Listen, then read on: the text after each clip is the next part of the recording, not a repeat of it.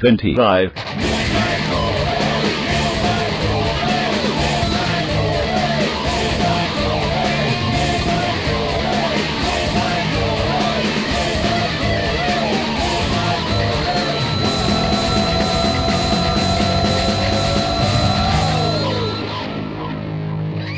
Hey, welcome everyone. Another edition of the old podcast here.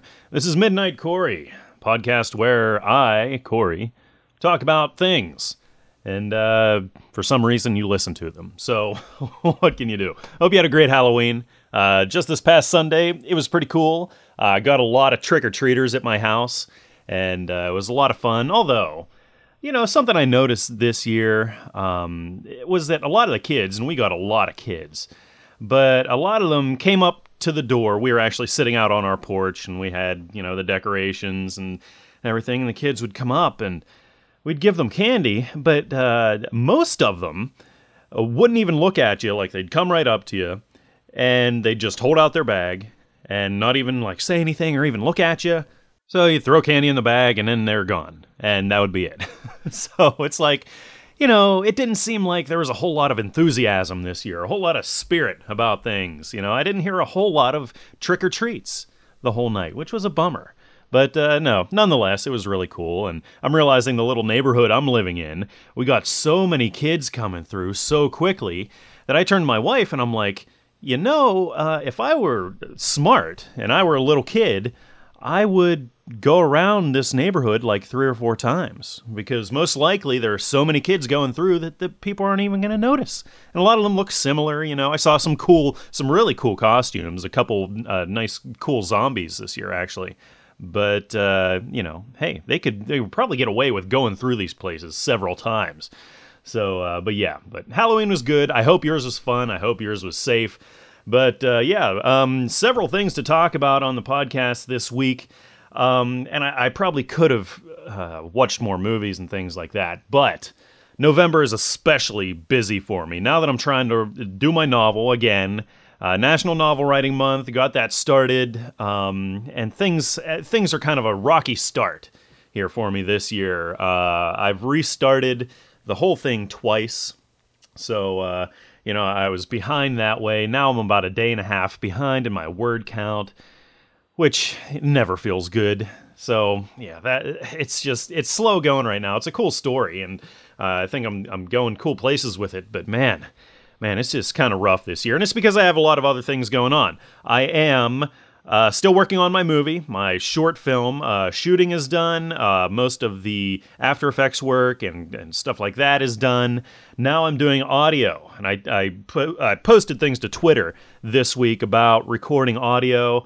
And it's really cool, getting into some Foley sounds and things like that. It's a lot of fun, and as you know, I do like to work with audio, so it's kind of obvious. So yeah, it's really, really cool right now. So I'm hoping to have that out. My original goal, if you remember, was to have my film done by Christmas, so I'm still aiming for that, and I still think it is very realistic. But a lot's going on, so I have to kind of budget my time here. What else? I'm watching a bunch of movies. The Walking Dead started. The Walking Dead TV show. So we're going to be talking about that this week. And I have a couple voicemails about it. And here's the thing. I know that every podcast and all of their podcasting buddies are going to be talking about The Walking Dead this week. You've probably heard a lot of them already. Bad Hammer is calling in this week and talking about all the podcasts that have sprung up just because of the Walking Dead TV series. And we all know there's zombie podcasts out there and this and that and whatever. And I'm sorry, I gotta be one of the ones talking about them too, but I've been really excited for this TV show. I have strictly limited myself as to the images that I subject myself to from the Walking Dead TV series beforehand, so I wanted to be as surprised as possible watching the first episode. So yeah, I really held out here. So I'll be talking about that this week, and I'm sorry, like I said, if this is redundant, just don't listen to it. I'm sorry, I gotta be like every other podcast out there, but that's okay. I'm also going to talk about Plan 9 from Outer Space from 1959, the Ed Wood classic. A lot of people call it the worst movie ever made. But yeah, that's the next movie. It's actually, I think, it's either the last or the next to last movie from the 50s I'm going to be talking about as far as my little, march through zombie history here. Let me see, because next week, no, there's another one. Next week I'm going to be talking about another one from 59. So we're not quite out of the 50s yet. So, yeah, Plan 9, I know a lot of you have seen it out there. So I'll be talking about that and where its place in zombie cinema is. Does it hold a place in zombie cinema? I don't know. We'll talk about it. Yeah. I got Netflix Instant Watch recommendation just for you. And let's see, what else? Original music, lots of voicemails. Oh yeah. It's a great, fun party. Now, one last thing I'm going to talk about here in this section before we get on to bigger and better things on the episode is Twitter. A lot of people, I've seen this pattern on Twitter. A lot of people just bash remakes. Just cut and dry. If it's a remake, it's bad. And I get sick of seeing this. I get sick of a lot of people on Twitter. And unfortunately, I don't have the amount of self-control necessary to withhold my statements on Twitter, my reactions to people on Twitter. And so this week, I kind of did it again. People were complaining about remakes. Like, I hate remakes. I wish they would stop making remakes, this and that. And then I posted, I'm just sick of people complaining and always moaning and groaning about remakes. I'm sick of it. And so there was a person that replied to me, and she was talking about how much she hates remakes, and she doesn't know what I find in them, but if it works for me, then it works for me, fine, whatever. But she hates remakes. And I just told her how sad a generalization that was, that you immediately dismiss all remakes. Last week was a prime example. I talked about Invasion of the Body Snatchers from 1978. That was a remake, and it was excellent. It was awesome. And we've seen other, like The Thing. I talked about that also. So there are great remakes, and a lot, of course, many, many more. But she was just staunch, against remakes, and I thought she was getting frustrated and upset with me, because I'm like, well, you just have to kind of have an open mind and judge each separate movie on its own merit, and try not to think about that movie in light of other movies, although sometimes it's inevitable. But, you should really give films a shot if you can, and she didn't seem to want to do that, and I thought she was getting mad at me, but all in all, actually, she was very cool about the whole thing, and I'm just like, hey, thanks for the discussion, because we didn't end up getting in a little heated snit with each other, where if somebody starts calling somebody else names, that's what happens to me most of the time. I try to stay away from name-calling as much as possible, although it's fun to, make statements about idiots and retards and things like that. But generally, if I'm on a one-on-one discussion with you, I'm not going to use name-calling as any kind of tactic. And unfortunately, when I disagree with most people, they end up calling me names, because really they have nowhere else to go. They're done. They've hit a brick wall in their argument, and they're just like, well, whatever. They start with the names. Yeah, whatever. But this did not go into that. She was very cool. But, unfortunately, she just wouldn't change her position on being so close-minded about remakes. And remakes are not inherently bad. They've just got a bad rap for, a long time now. But anyhow, so that was my little Twitter drama here for the week. So, let's take a little break. Let's then get on with the rest of the episode. I bet you're excited about that.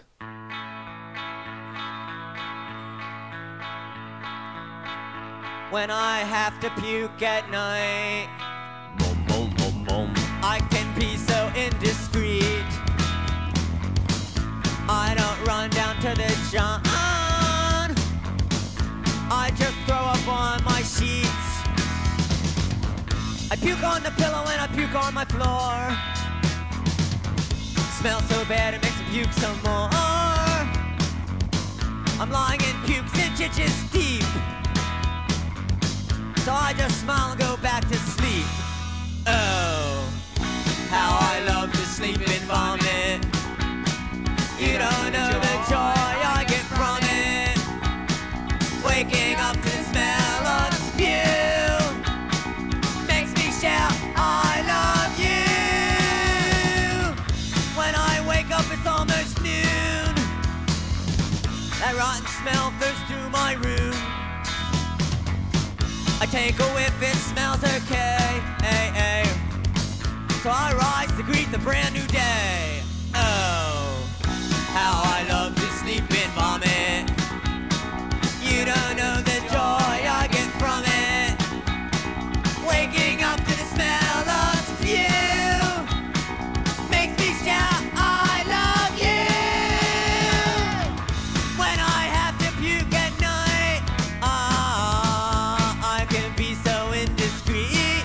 I don't run down to the john. I just throw up on my sheets. I just throw up on my sheets. I just throw up on my sheets. I just show up on my sheets. I just throw up on my sheets. I just throw up on my sheets. I just throw up on my sheets. I just throw up on my sheets. I just throw up on my. I just throw up on my. I just throw up on my sheets. On my sheets. On my sheets. I just throw up on my sheets.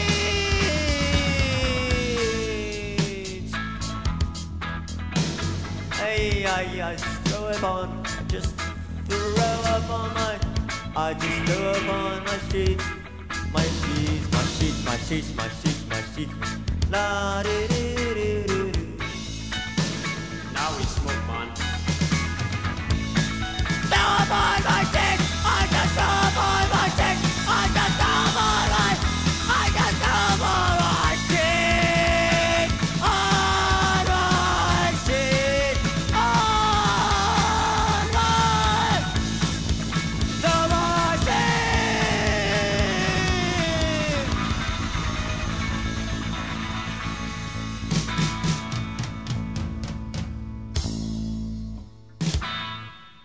sheets. Hey, it's me, DJ Frenchy 666.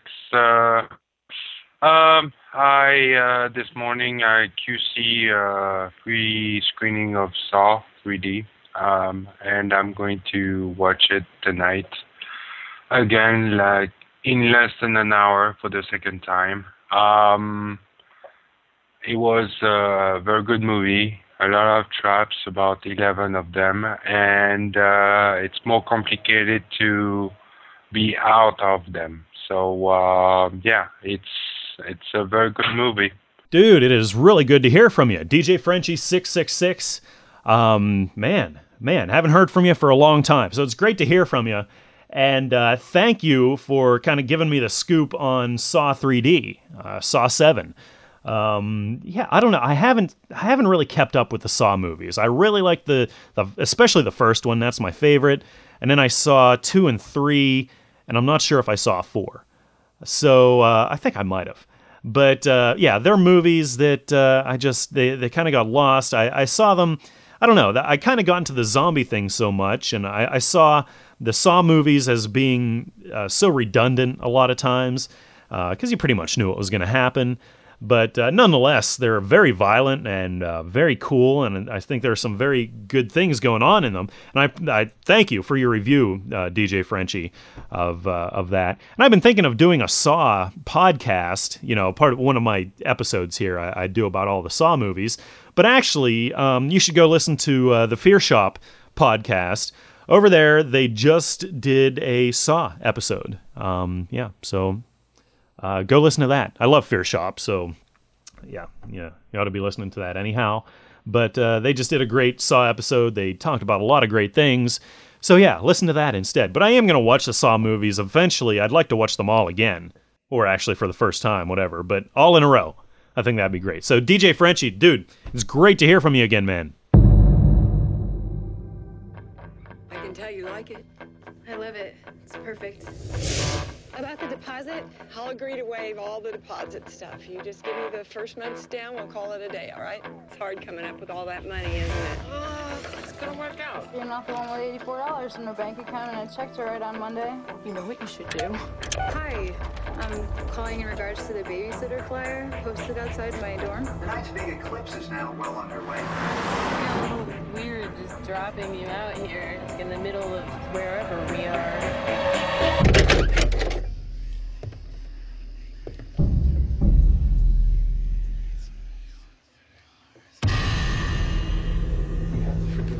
because I've not been completely honest. We're from the desert, you know. You see, we actually don't have a child. They lied to you. I know. Okay, I know you're right. But it's $400. This equals first month's rent and then some, and all I have to do is sit inside and watch TV. This is huge. This one night changes everything for me.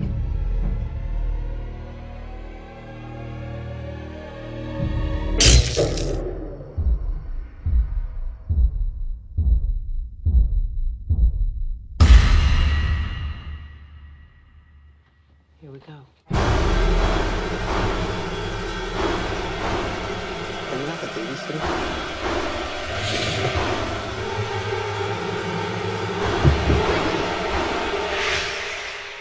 Talk to me, Lord. Talk to me.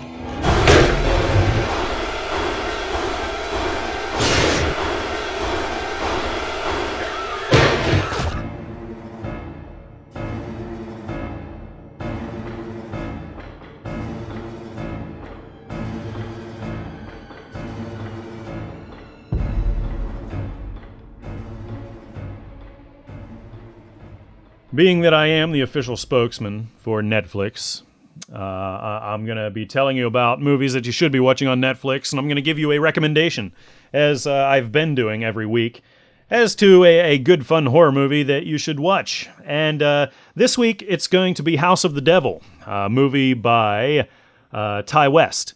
And I'm going to say that you should go watch it.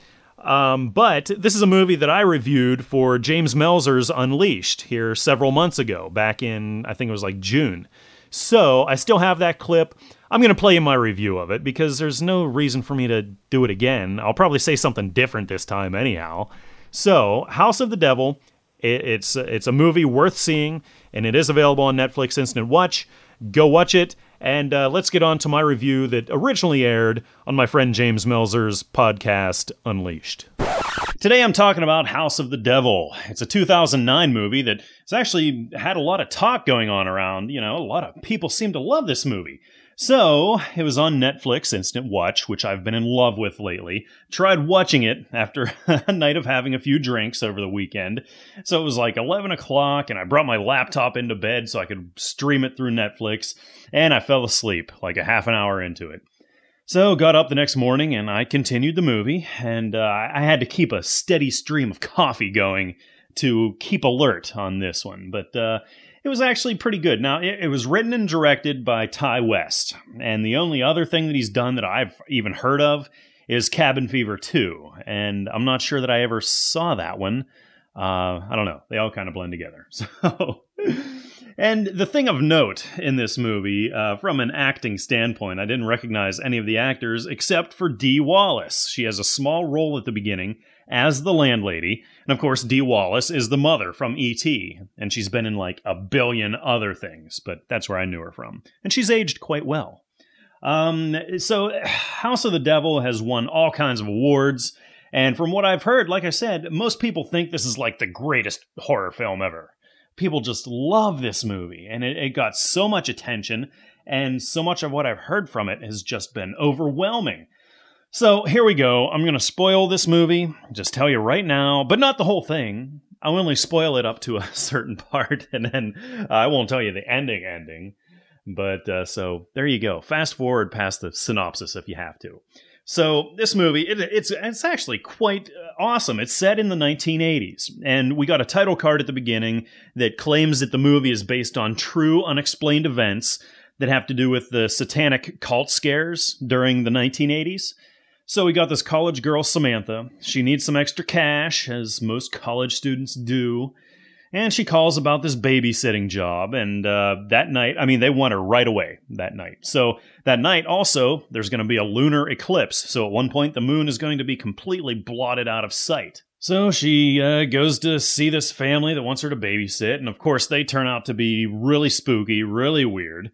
When it's all said and done, they end up tying her down in the basement so that they can use her in this crazy cult ritual, some kind of sacrifice. There's this demon thing that appears and tries to make her drink blood from this weird skull and pours it in her mouth. And she eventually breaks free before they can do much harm to her, and she escapes the house, and she kills some of these family members on the way out. But she's starting feeling really weird. You know, she's seeing these flashes of these demonic things, and it's almost like she's tripping out. They tell her that it's too late, that the plan is already in motion, and that Satan is going to be there at midnight when the moon is completely blocked out. Samantha decides that the only way out is to shoot herself in the head. Boom. Over. Well, not really. That's not the end of the movie. There is more. But I'm not going to spoil it entirely. So, okay. Like I said, this was pretty good. 1980s. I mean, I lived through that. I remember all the cult scares that were going out. I used to read about it in the newspapers, and I'd cut out the articles and save them because it was so weird. And, I mean, to tell you the truth, I was really quite scared by the whole thing. Just news of cults doing human sacrifices in the woods, and it was just really, really surreal. So this movie brought that all back for me. And I really think that that's why so many horror fans love this movie, because it's very much an 80s movie. I mean, it's set in the 80s. It looks like it was made in the 80s. It really does. The film's a little bit grainy. Everything is perfect as far as the dress, everything that they do, the music, everything fits in perfectly. So I guarantee you that there's this really nostalgic reaction happening with a lot of horror fans, because so many horror fans consider the 80s like the decade of some really, really great horror, which it is. So I think that's a part of it. Now, the big thing about this movie that everyone talks about is the pacing. I gotta say that I loved the pacing, and I also hated the pacing. I loved it because it was very deliberate and artistic, but also extremely slow during the beginning and the middle, and then at the end it picks up dramatically. And I hated the pacing because it made me fall asleep. And although I enjoyed the poetic side of the movie, I kind of wanted something cool to happen the whole time. And when it does happen, you know, some really cool stuff does happen, it's almost like a totally different movie, and that's how drastic the change is. The effects, all in all, were very, very nice, when they finally show up, that is. They shot probably 2/3 of this movie for probably $100. You know, it really wasn't much. But all the effects were all practical effects, so hooray, no CG.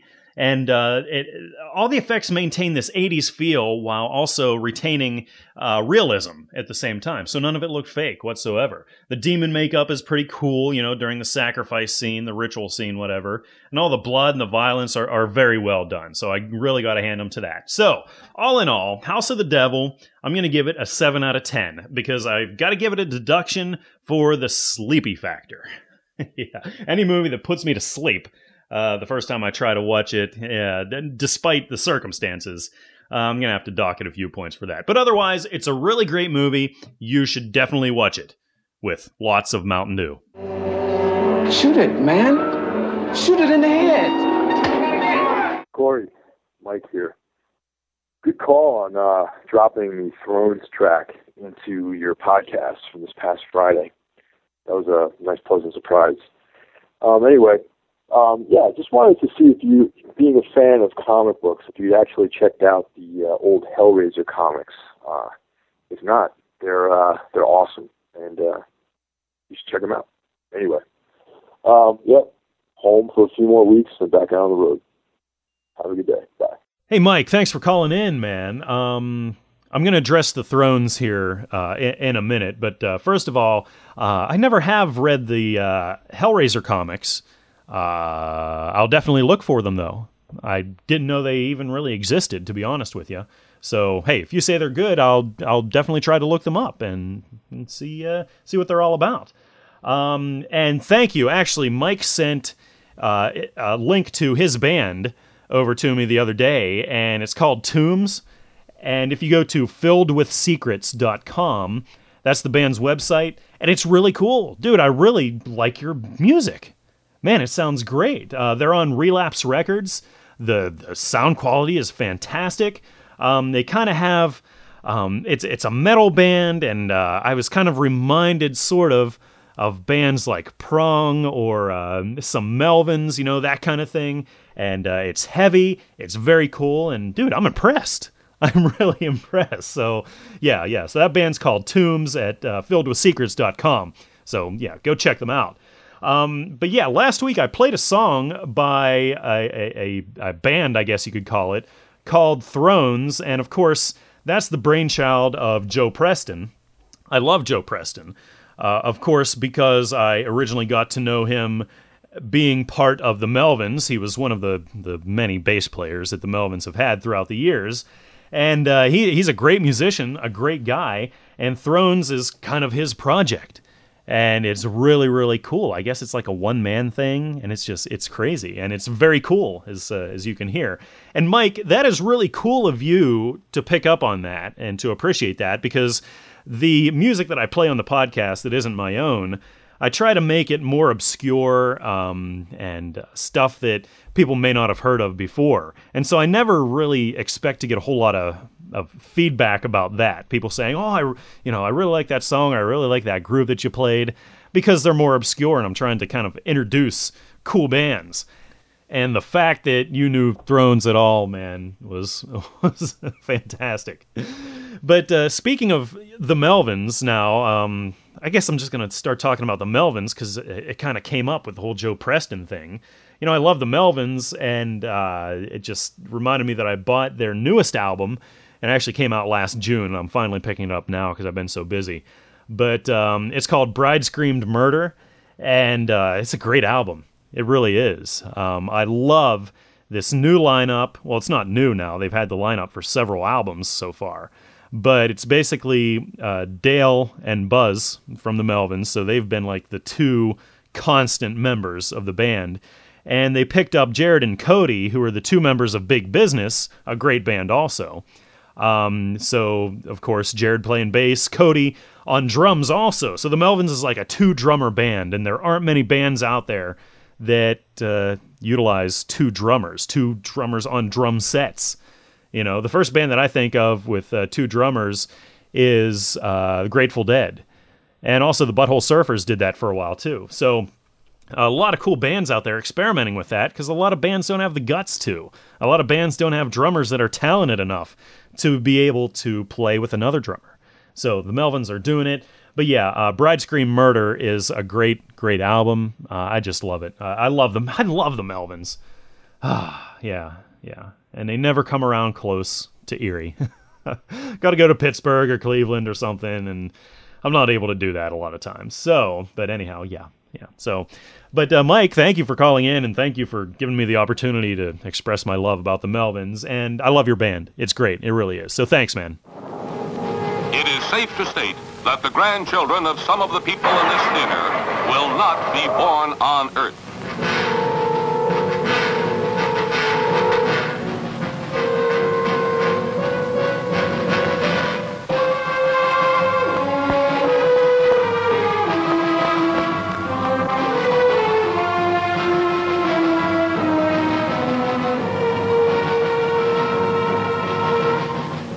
They come from the bowels of hell, a transformed race of walking dead, zombies guided by a master plan for complete domination of the Earth. Plan 9 from outer space.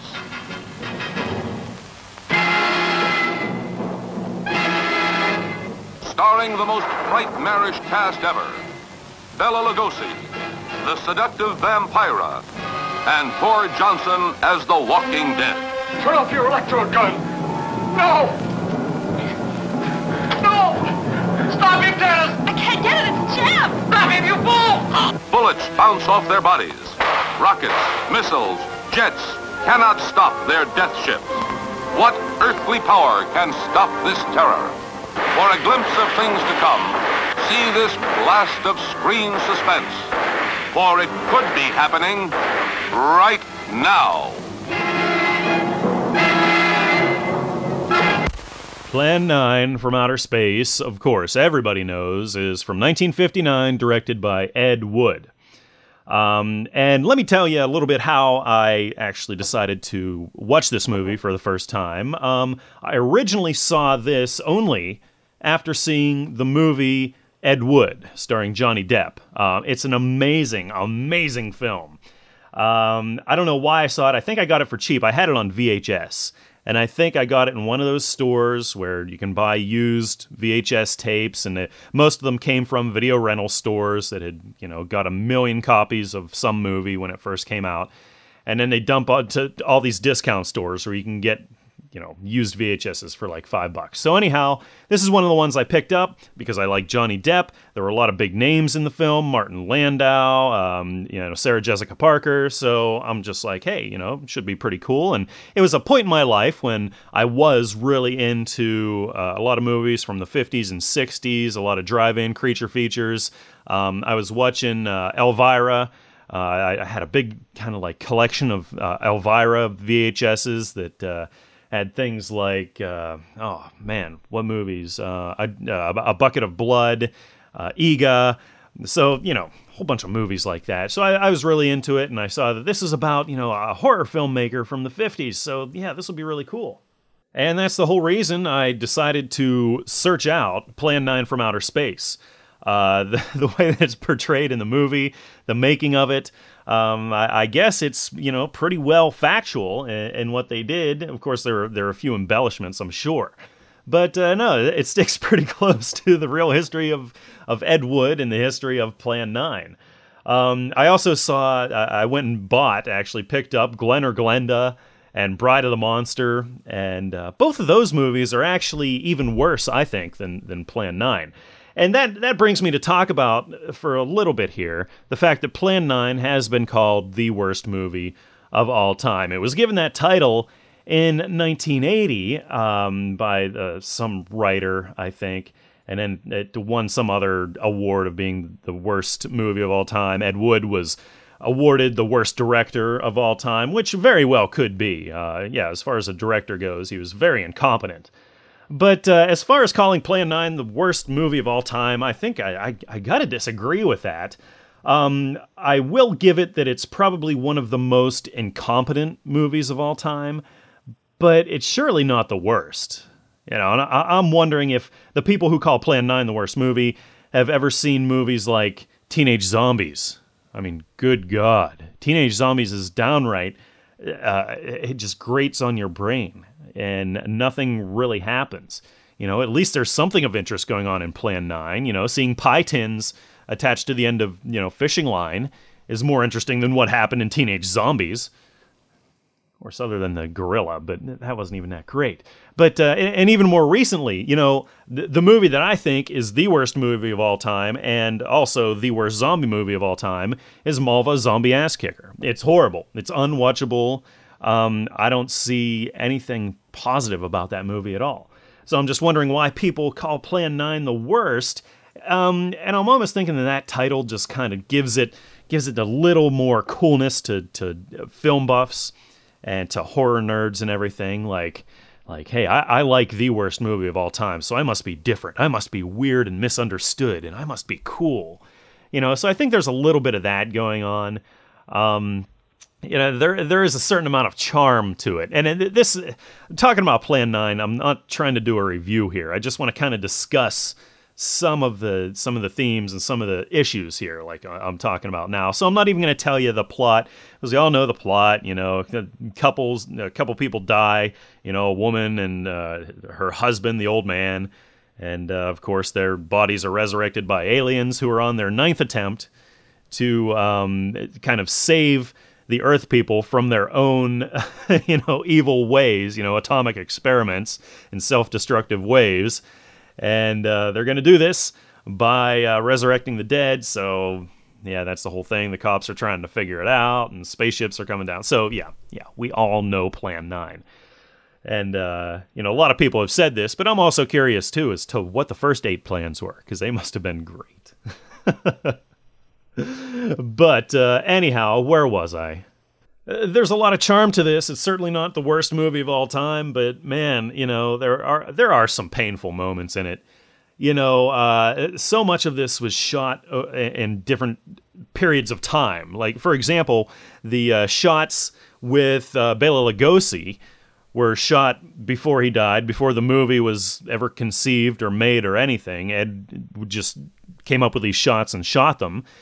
Bela Lugosi dies, and so there is a double for Bela Lugosi, which is a chiropractor or something like that, who Ed Wood is convinced looks just like him, but doesn't much look like him at all. And whenever Lugosi comes back from the dead, his character in Plan 9, he almost does the vampire thing. You know, whenever we have Vampira and Tor Johnson coming back from the dead, they are more like stiff, mindless corpses, you know, walking very slowly and with their arms out in front of them and everything, like they're in a trance. But when Lugosi comes back from the dead, he does this whole vampire thing. So he's trying to be Dracula again. You can tell it's poor old man Lugosi, who was so proud of Dracula. He was so proud of his work, especially his early work. He came from the stage, he came from the theater, and he really thought a lot of himself. And don't get me wrong, he kind of should have thought a lot of himself because he did some great work in horror. But, he just had so much pride in the Dracula character, and it's almost like he was resurrecting those shots, and Ed Wood was putting those in. So it's almost like, I don't know, he was almost a vampire in this. He always has his face covered, and he's walking with a cape and everything. So, I don't know. It's kind of confusing. And that's a lot of this movie. The set is horrible, the cemetery set, it's just cardboard things, and they're getting knocked over, and people running into walls, and what else? Day shots, night shots, and the first shot it's day, next shot it's night, next shot it's day, night, and you never know what time it is. You never know anything. It's just terrible. The pie plate UFOs, I talked about that. So there are a lot of bad things about it, and I think it's kind of almost like a hipster mentality why so many people say that they love this. And I'm not saying you're not allowed to love this movie. I mean, there's a lot about it to love, from the goofy Criswell speech about the future. Those things that happen in the future shall affect you in the future, and we're all living in the future. Future. I am Criswell. And then from the aliens rant about you stupid humans. You're stupid. Come on. It just doesn't get any better than that. So yeah, it's almost like, there's this innocent incompetence about the movie, and that's the charm. It's Ed Wood's skewed perspective about film and about the things that he's doing in his stories and his filmmaking. He was very overambitious. He drank a lot. And, he really thought he was making something fantastic. Every movie he did, he thought it was awesome. And I think there's something to be said for that, though. I mean, if you're going to do something, you got to go into it believing that this is the best thing that has ever been done. So, yeah, that's why you're listening to the best podcast that's ever been done and hearing some of the best original music that's ever been written and hearing discussions of movies. It's the best discussion you've ever heard. Oh, I'm just kidding. Well, yeah, kind of. You'll never know. Anyhow, yeah, far from one of the worst movies of all time, like I've said, especially since, if you know anything about the history of film coming up through the 80s, is that we had the shot-on-video film movement, where video camcorders were becoming more and more available. So people were shooting on things like VHS and Beta, and releasing them directly to video. Not a lot of them were showing up in theaters because the quality isn't good by any means to shoot onto or project onto a movie screen. But with that movement, it's like anyone can get a camcorder, anyone can make a movie. And there are going to be a ton of really, really bad ones out there. So, it was a lot harder back in Ed Wood's day to make a film. And there was a lot of expense. That's why he had to, talk the church people into giving him money, because he needed a lot of money. But nowadays, the production costs are very, very low. The camera I just got doesn't even take tape. I don't need to buy tape stock or invest in that. Now, I do have to invest in digital storage. I have to buy some drives and things like that to store all this media on. But I don't have to go through a lot of tapes. I just have the camera. Editing equipment is available on any computer, although I did buy, the Adobe production suite, so whatever. But there's a lot of free editing software already on your computer.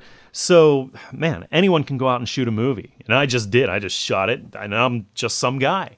Nothing special. So, I just think that there have been a lot worse movies than Plan 9 from Outer Space. So, yeah, that's just it. But I don't love it either. Although I've watched it like a million times, of course. So, yeah, I don't know. I'm not one of the fanatics about it, but it's fun to watch. It really is. Of course, they are remaking this. I don't know where they are with that right now. I did see a trailer a while back, a little teaser for it, and it looked great, actually. So, yeah, we'll see. So, I'm going to give this kind of a middle-of-the-road, kind of 6 out of 10. Although I'm not really reviewing this. I'm not really rating this. But if I had to rate this on a scale to somebody, I'd have to give them a slightly better than average. Slightly above a middle grade of 5. Just because there's that charm there. And it is historically, a movie that has moved a lot of people. So, yeah, you should probably see it. But did it do anything for the zombie genre? I guess I got to look at that now. Because this is definitely a zombie movie.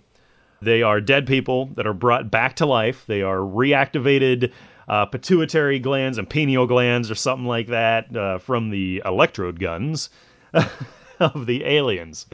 So, yeah, bringing the dead back to life. They're zombies, but they don't use the word zombie. It's really not a whole lot new, although we haven't seen many, if any, alien-controlled zombies. So is this the first, alien-controlled zombie movie? I don't think so. We have Zombies of the Stratosphere, I guess. So it was kind of in that vein. This is more sci-fi than horror, although it blends sci-fi and horror, reasonably okay.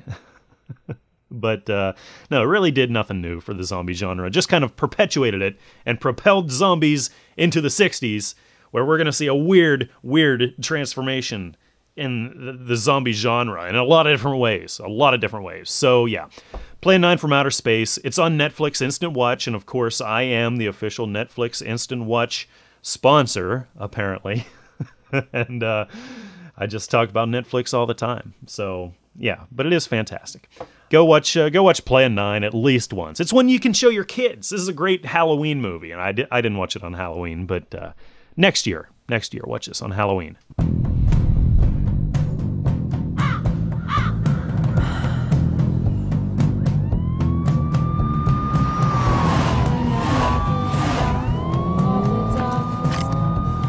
Stay focused. Make sure you got a round in the chamber and you're safely up.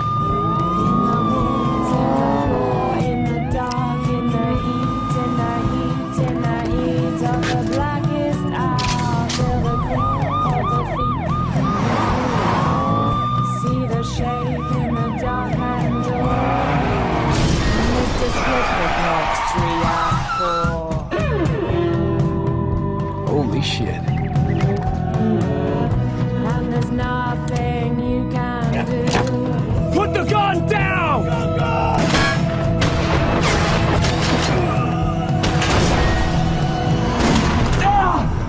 Rick!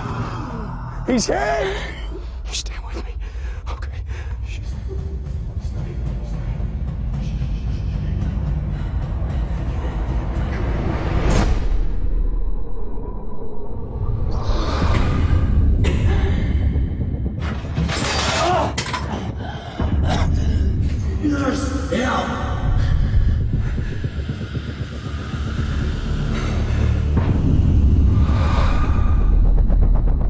You even know what's going on? I woke up in the hospital. That's all I know.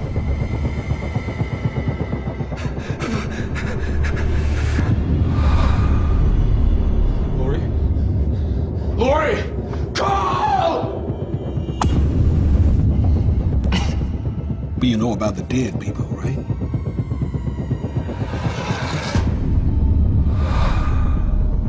I saw a lot of that out on the loading dock, even tossed down the stairwell. Not the ones they put down. The walkers.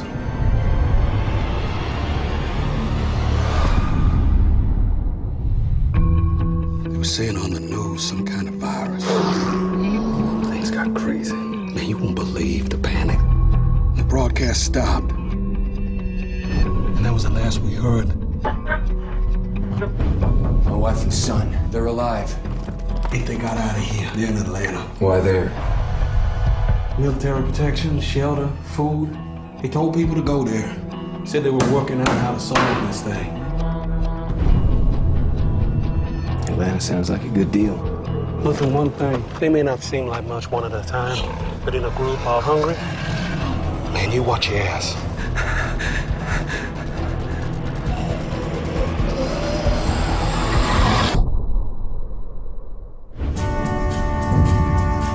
Broadcasting on emergency band. We'll be approaching Atlanta on Highway 85. Anyone hear me? Please respond.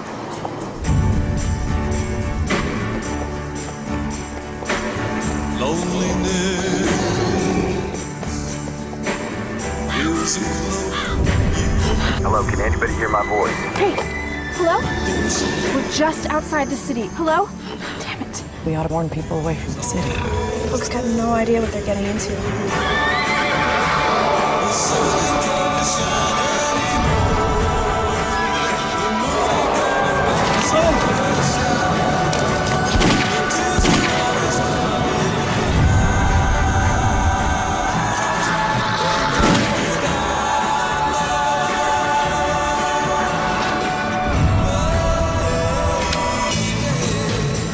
All I am anymore is a man looking for his wife and son. Anybody gets in the way of that's gonna lose.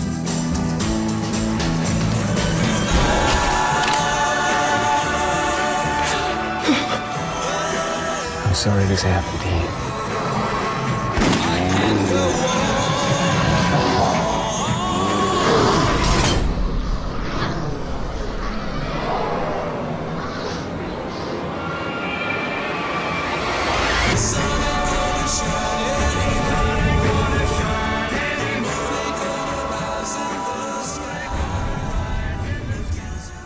All right, here we go. We're going to start talking about The Walking Dead.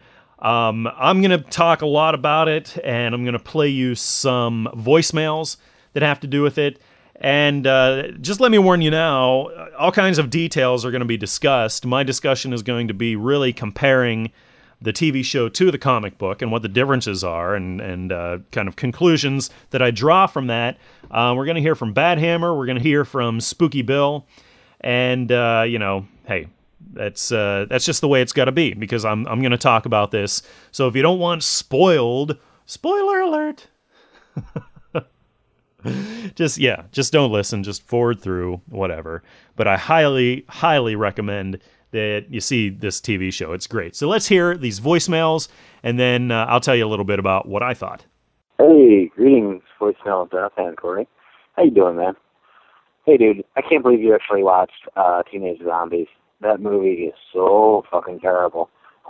When I did my angry review about The Dead Hate the Living fucking years ago, I forgot to mention Teenage Zombies, which is actually worse than The Dead Hate the Living, oddly enough. Oh my god, I can't believe you watched that. I feel so bad for you.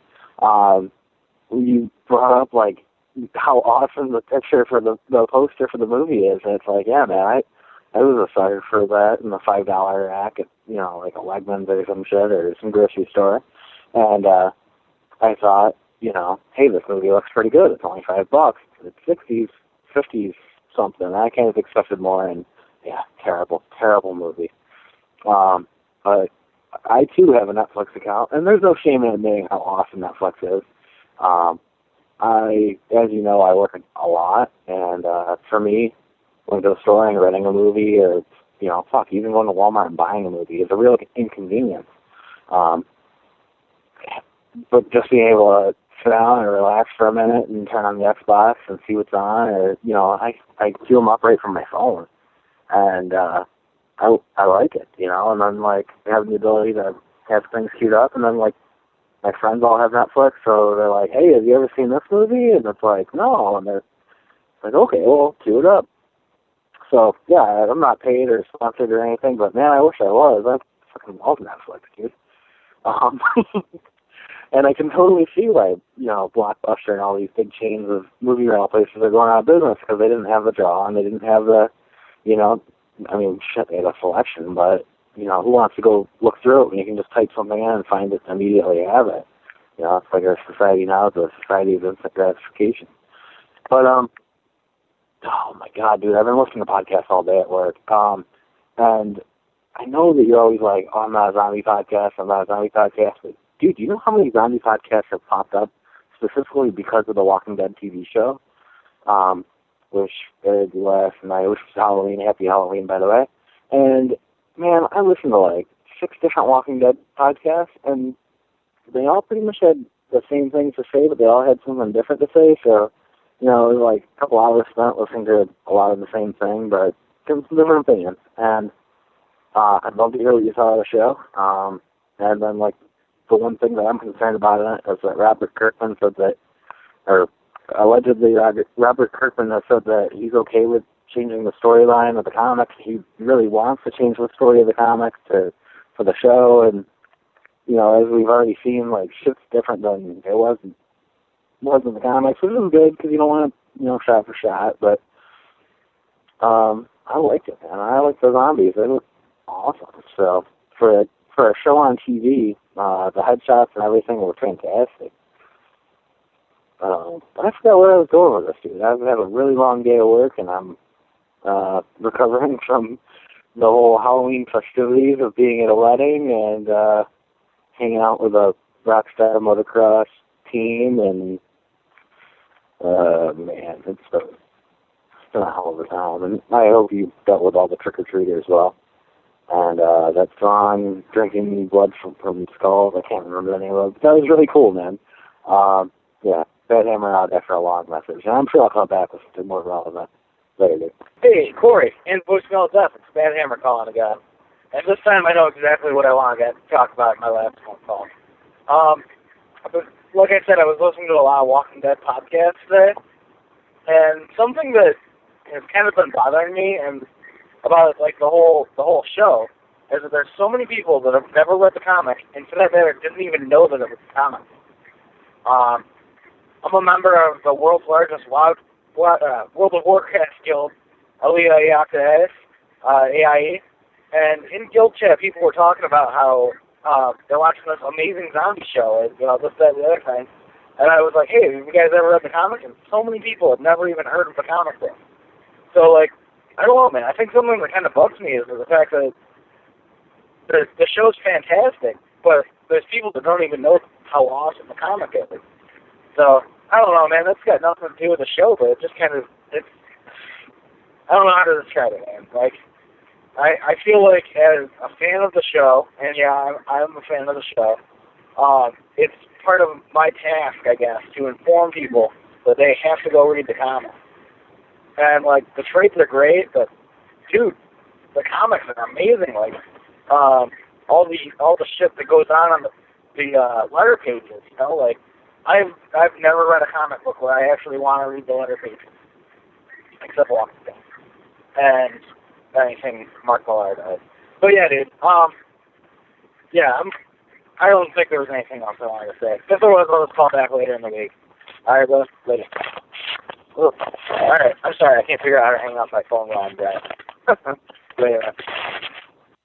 Hey, Corey, this is Spooky Bill. It is, I don't know, November 2nd, and I was calling in to tell you, I'm driving to work, that's not why I'm calling in, hold on a second. Okay, so I was calling in to tell you that, yes, I watched The Walking Dead on AMC well, actually, I watched it yesterday and last night, but, God, man, I'd like to know what you thought about it. I'm sure you're going to talk about it. Myself, I enjoyed the hell out of it. I don't know if you've watched it yet. I'm assuming you have, but I don't want to spoil anything if you haven't and if your listeners haven't. But it does follow the comic. I'm only about halfway through the comic, the first compendium.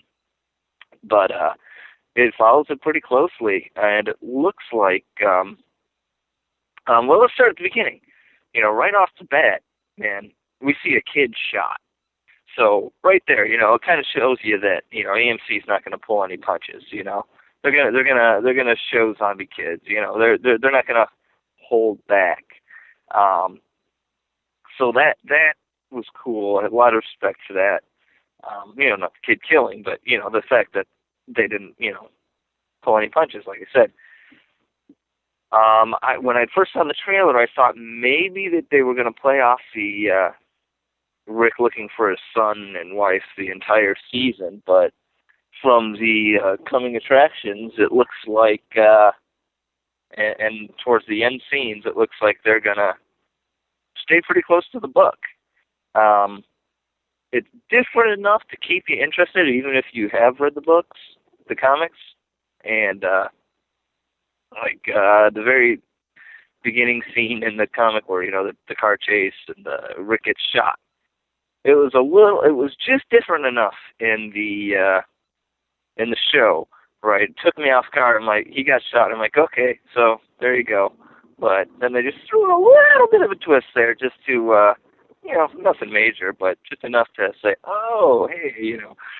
Anyway, I don't know if I'm making sense here, but I really enjoyed it. I'm looking forward to the next episode. And I'm actually looking forward to finishing up the compendium, the first one. I know there's a second one on the way out or something. I don't know. One thing I wanted to bring up, and I don't know if it's this way later in the comics, but the zombies, they seem to have a little bit of memory, a little bit of intelligence there. I don't know what's going on with that.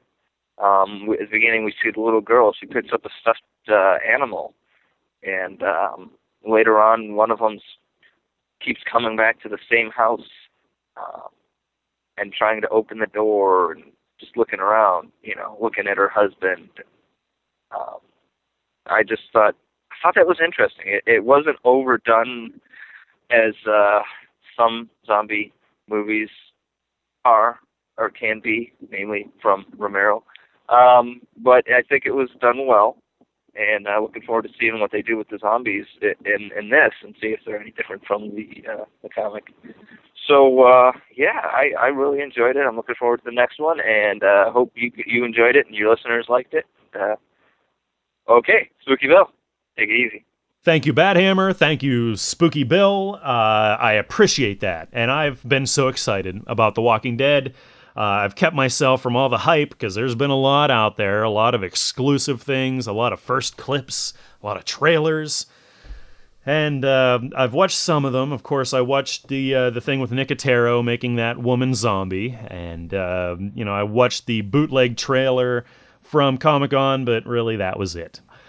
This aired on Halloween, and I DVR'd it, so I didn't watch it here till the middle of the week. Because the Steelers, of course, were playing, so I had to watch the Steelers. They take precedence over any kind of zombie crap.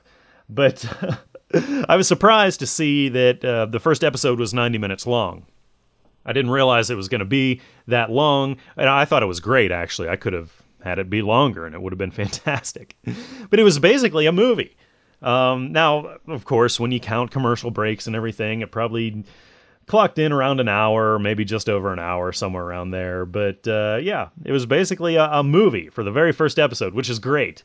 And I think AMC, just like Spooky Bill said, I think AMC just really made the statement that it was balls to the wall with The Walking Dead because of that first kill. The child zombie shot right in the head on camera.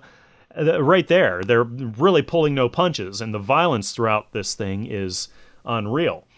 Now, I saw a lot of differences in between this and the comic, which I think is good, because it starts out nothing like we've seen in the comic, really. A few things, but we really get to see the partnership between Rick and Shane.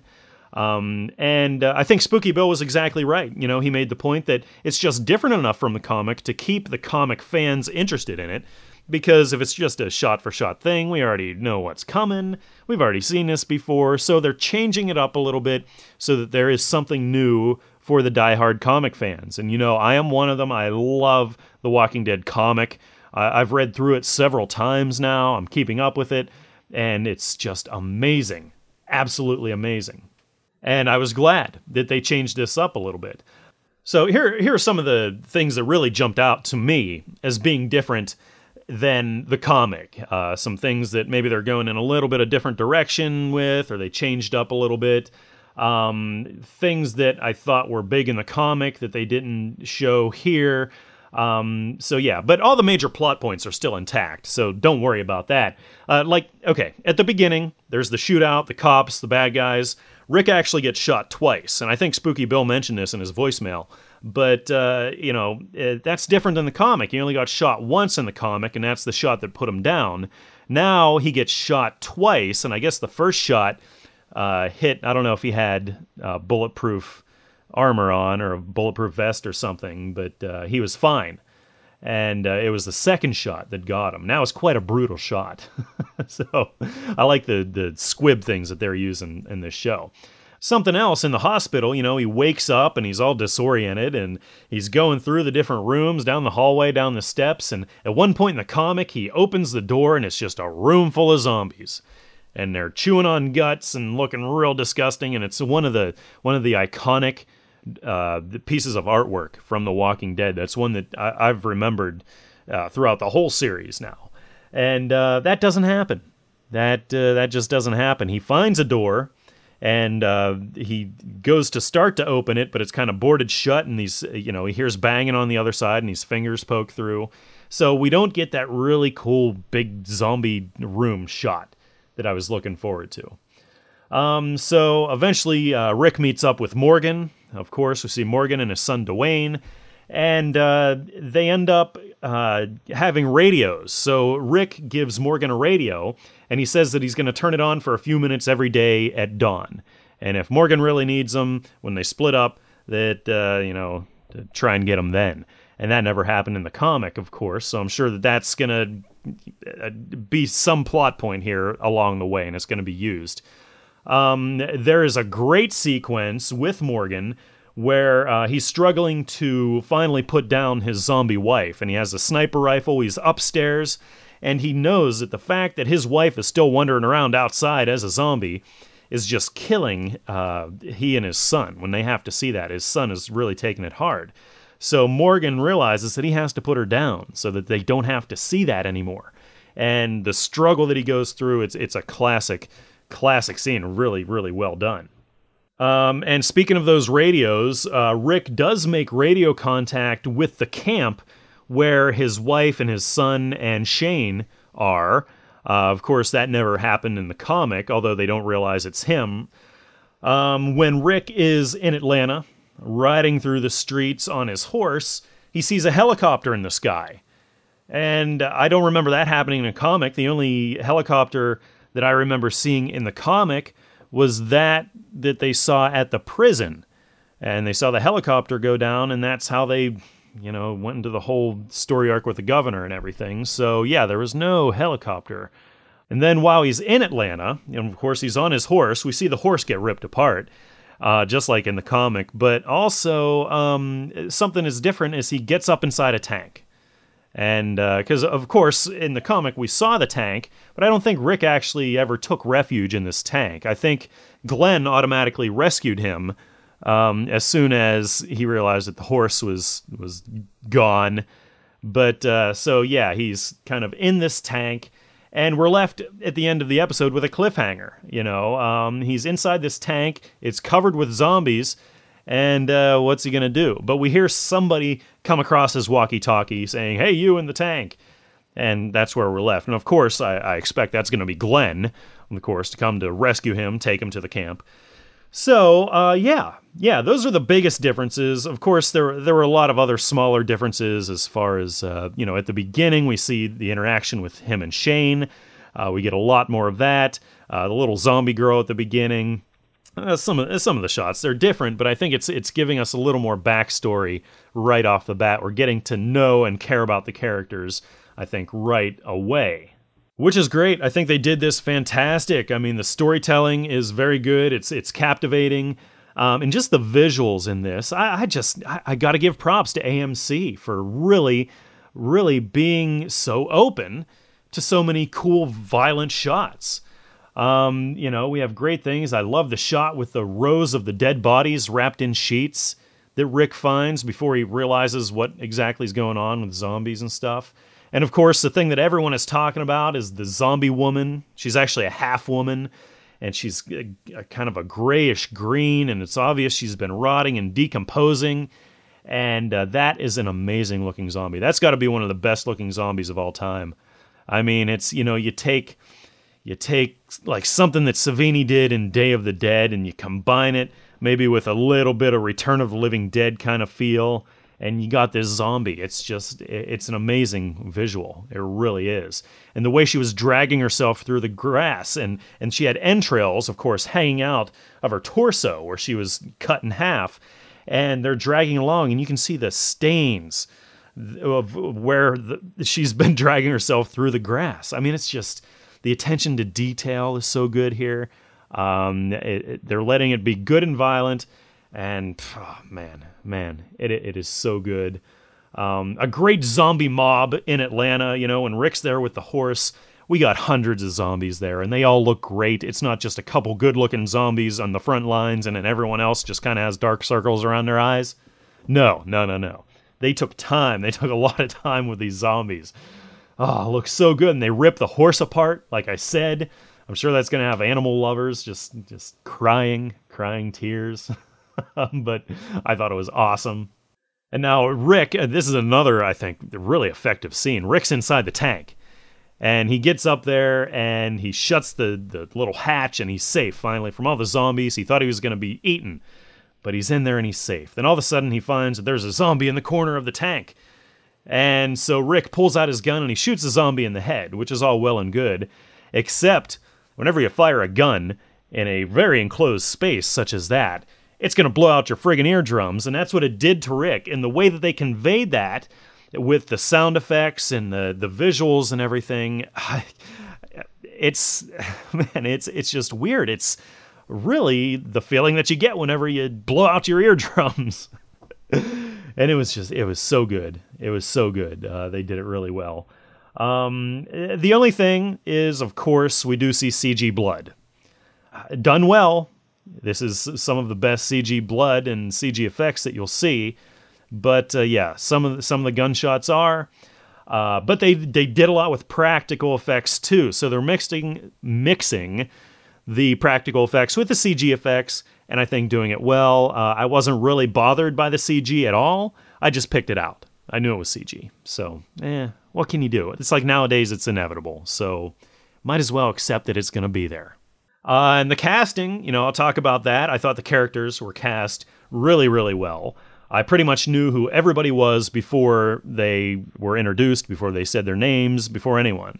I already know, that we saw Lori, Carl, Dale, the different characters like that. So, cast fantastic. I just can't wait to see where this goes. I really can't, because, we have a few kind of changes here from the comic, and I'm wondering how creative they're going to get with this. And I think based on this first episode, I think it looks like they're keeping all the major plot points. I can pretty much guarantee you, I would say, that you know where it's going to go next if you've read the comic. But they did this preview montage for the rest of the season at the end, after the end of the show. And I can't tell whether or not they're going to get to the prison this season or not. I know it's just a limited number of episodes. I think it's like 6 episodes they're producing for this. So there's only so much that you can get in and still really effectively tell this story before the prison. So based on the visuals, I'm like, well, that could have been at the prison, and I wasn't sure, and I was trying to see if maybe I could pick out any characters that they may have met at the prison. Were they there yet? And I don't think so. I know, I think I've saw Tyrese there, so I think we're going to see him. But other than that, I'm not quite sure. I would say probably not, because the prison is such a big arc. There's so many amazing things that happen there. I would think that would be like a season 2, maybe a season 2 and 3 kind of story arc there that they'd be saving. And I don't think you want to get into that in the first season. I really don't. So, man, this was awesome. This was awesome. I'm sorry that I'm spoiling so much of it for you, but I mean, if you've listened to my Walking Dead comic extravaganza episodes that I did with that other podcast, then you've already heard all these spoiling things before. So, yeah, but I am so excited for the rest of the series. Walking Dead gets a 9 out of 10. It's darn near perfect. And, I'll be DVRing probably again this Sunday. Do you still believe it impossible we exist? You didn't actually think you were the only inhabited planet in the universe. How can any race be so stupid? All right, my original song this week, it's fully original, not a cover again, but this is kind of the first part of like a two-part thing I'm going to be doing here. I'll kind of give you the second part next week, but it's because I wrote two different versions of this song. It's called Watershed, and it originally was not called Watershed. Originally it was called The Boat. It was called The Boat because it was supposed to be part of my zombie songs. I wrote this on acoustic guitar, and I've always really liked it. And I tried originally writing some lyrics to it. This was supposed to take place when they're down at the docks with Peter West and the girl, and they're, making out to kind of fool the cop that's down there. And this song was going to be about that. I wrote some lyrics, and they never quite fit. I mean, I couldn't get it ever quite to work right. So I've just been messing with this song now for many, many years.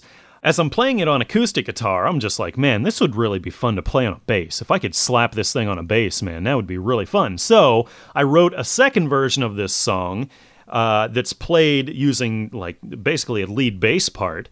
And some of the parts are changed up, and the song has a different feel. So that's why I'm playing you two different versions of this song. Now, the version on bass that I'll play you next week doesn't have any lyrics to it, because it's all just a really quick song in and of itself. It's just an instrumental. It's really cool.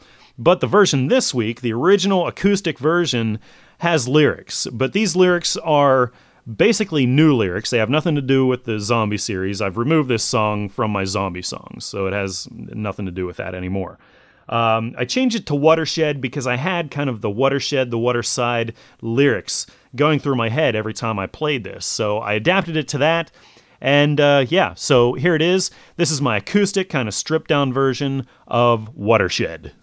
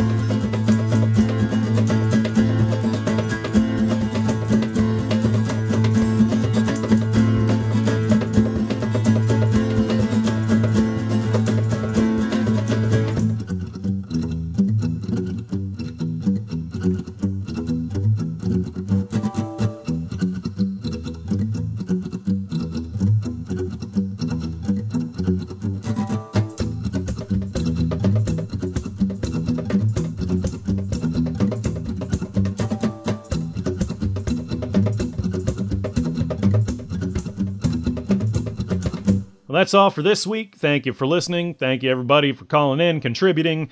I think I'd like to hear from you. If you got some comments or want to say something or what you think of some of the movies or whatever. I don't know. The voicemail of death is 814-806-2828. My website is midnightcorey.com. And yeah, it's been fun doing this. I like sitting down and just blathering. Every week. It's a little different excursion for me every week, so it's pretty cool. Next week, I'm going to be talking about the last zombie movie from the 50s that I've chosen to talk about, and that is Invisible Invaders. It's a 1959 movie, same year as Ed Wood's Plan 9 that I talked about this week, but the difference is I've never seen Invisible Invaders. So, yeah, there you go. But, yeah, so that's it. I'll have more original music for you. I'll play you the other version of Watershed that I wrote. That's more of a lead-based thing, more of almost a progressive, kind of crazy, weird thing. So, it's going to be great. But, yeah, I appreciate that you're listening every week, and I'll talk to you again next week. All right.